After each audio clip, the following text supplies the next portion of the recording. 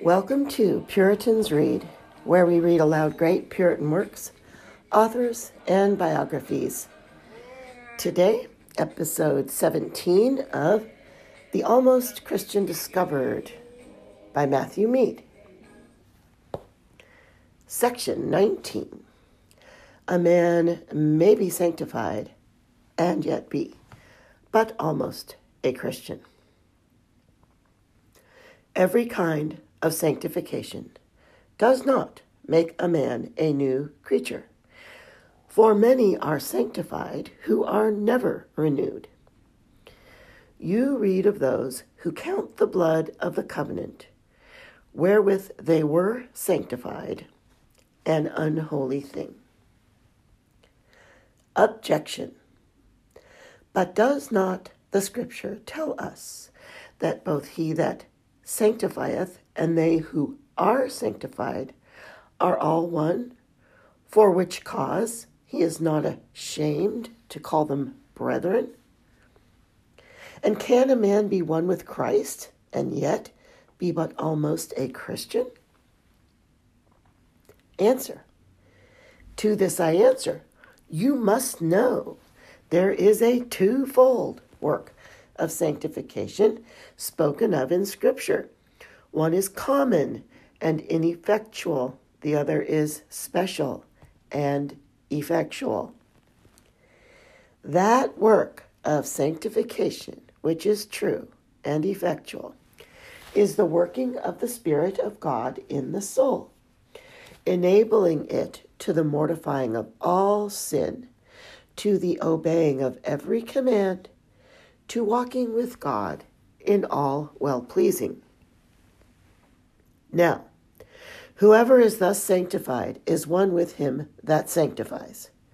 Christ will not be ashamed to call such brethren, for they are flesh of his flesh and bone of his bone. But then there is a more common work of sanctification, which is ineffectual as to the two great works of dying to sin and living to God. This kind of sanctification may help to restrain sin, but not to mortify sin. It may lop off the boughs, but it does not lay the axe to the root of the trees.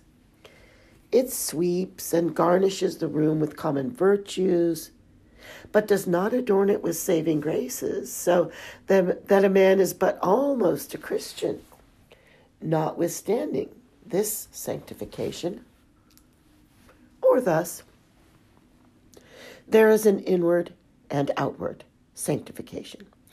Inward sanctification is that which deals with the soul and its faculties, understanding, conscience, will, memory, and affections.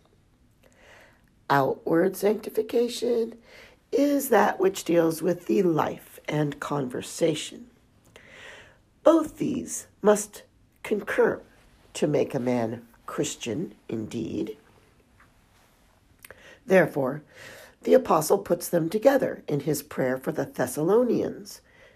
The God of peace sanctify you wholly, and I pray God your whole spirit and soul and body be preserved blameless unto the coming of our Lord Jesus Christ. A man is then sanctified wholly when he is sanctified both inwardly and outwardly, both in heart and affections, and in life and conversation. Outward sanctification is not enough without inward, nor inward without outward. We must have both clean hands and a pure heart. The heart must be pure that we may not incur blame from within, and the hands must be clean that we may not incur shame from without. We must have hearts sprinkled from an evil conscience and bodies washed with pure water. We must cleanse ourselves from all filthiness of flesh and spirit. Inward purity is the most excellent, but without the outward, it is not sufficient. The true Christian is made up of both. Now, many have clean hands, but unclean hearts. They wash the outside of the cup and platter when all is filthy within.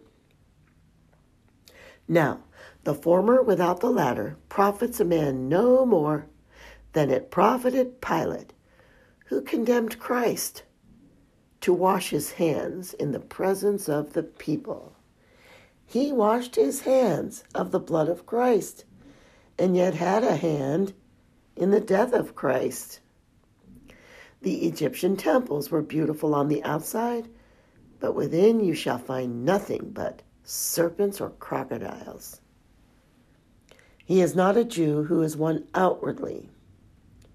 Judas was a saint without, but a sinner within, openly a disciple, but secretly a devil. Some pretend to inward sanctity without outward. This is the pretense of the open sinner.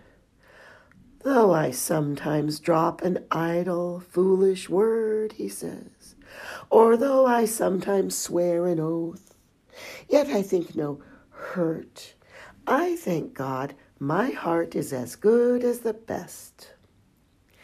Such are like the sinner Moses mentions, who blessed himself in his heart, saying, I shall have peace, though I walk in the imagination of my own heart, to add drunkenness to thirst. Some pretend to outward sanctity without inward. Such are like the scribes and Pharisees, who outwardly appear righteous unto men, but within are full of hypocrisy and iniquity. Fair professors, but foul sinners. Inward sanctity without outward is impossible, for it will not reform the life. Outward sanctity without inward is unprofitable, for it will not reform the heart. A man is not a true Christian without both. The body does not make a man without the soul, nor the soul without the body. Both are essential to the being of man. So, the sanctification of both is essential to the beginning of the new man. True sanctification begins at the heart, but works out into the life and conversation. And yet, for lack of an inward, a man is no better than an almost Christian. And so I shall end this long pursuit of the almost Christian in his progress heavenward with this one general conclusion. Section 20. A man may do all as to external duties and worship that a true Christian can, and when he has done all, be but almost a Christian. You must know that all the commands of God have an intra and an extra. There is the body and soul of the command. Accordingly, there is an internal and an external worship of God. Now, the internal acts of worshiping of God are to love God, to fear God, to delight in God, to trust in God, etc. The external acts of worshiping of God are by praying, teaching, hearing, etc. Now, there is a vast difference between these internal and external acts of worship. There is such a difference that they distinguish the altogether from the almost Christian, the sincere believer from the unsound professor. Indeed, in this very thing, the main difference between them lies. Number 1, internal acts of worship are good. The goodness adheres intrinsically to the thing done.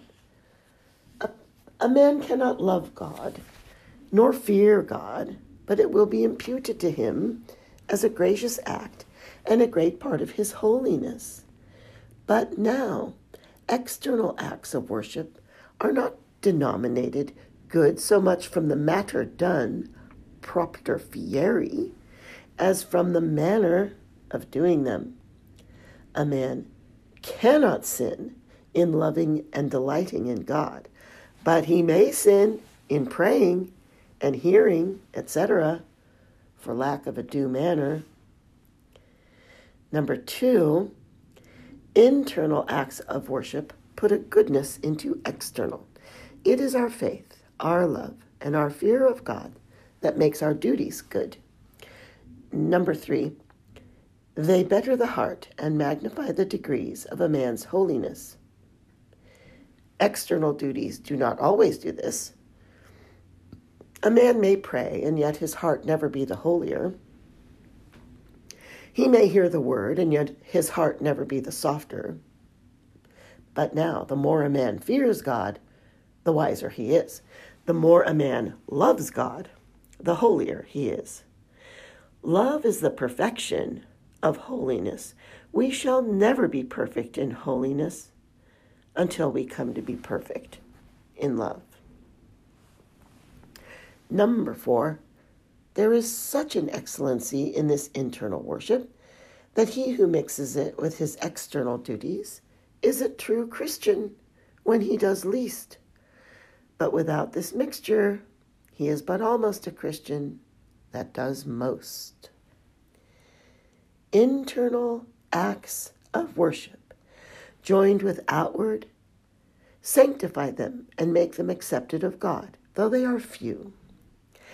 External acts of worship, without inward, make them abhorred of God, though they are never so many. The almost Christian may do all those duties in hypocrisy, which a true Christian does in sincerity. Nay, in doing external duties, he may outdo the true Christian, like the comet makes a greater blaze than the true star. If Elijah fasts and mourns, Baal's priests will cut their flesh. Yet, the almost Christian cannot do those internal duties that the lowest true Christian can. The almost Christian can pray, but he cannot love God. He can teach or hear, but he cannot take delight in God. Mark Job's query concerning the hypocrite.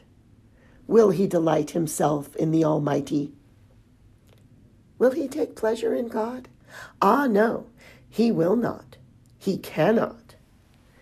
Delight in God arises from a suitableness between the faculty and the object. Now, none is more unsuitable than God and a carnal heart. Delight arises from having what we desire and from enjoying what we have. How then can he delight in God who neither enjoys nor has, nor truly desires God? Delight in God is one of the highest exercises of grace. Therefore, how can he delight in God who has no grace?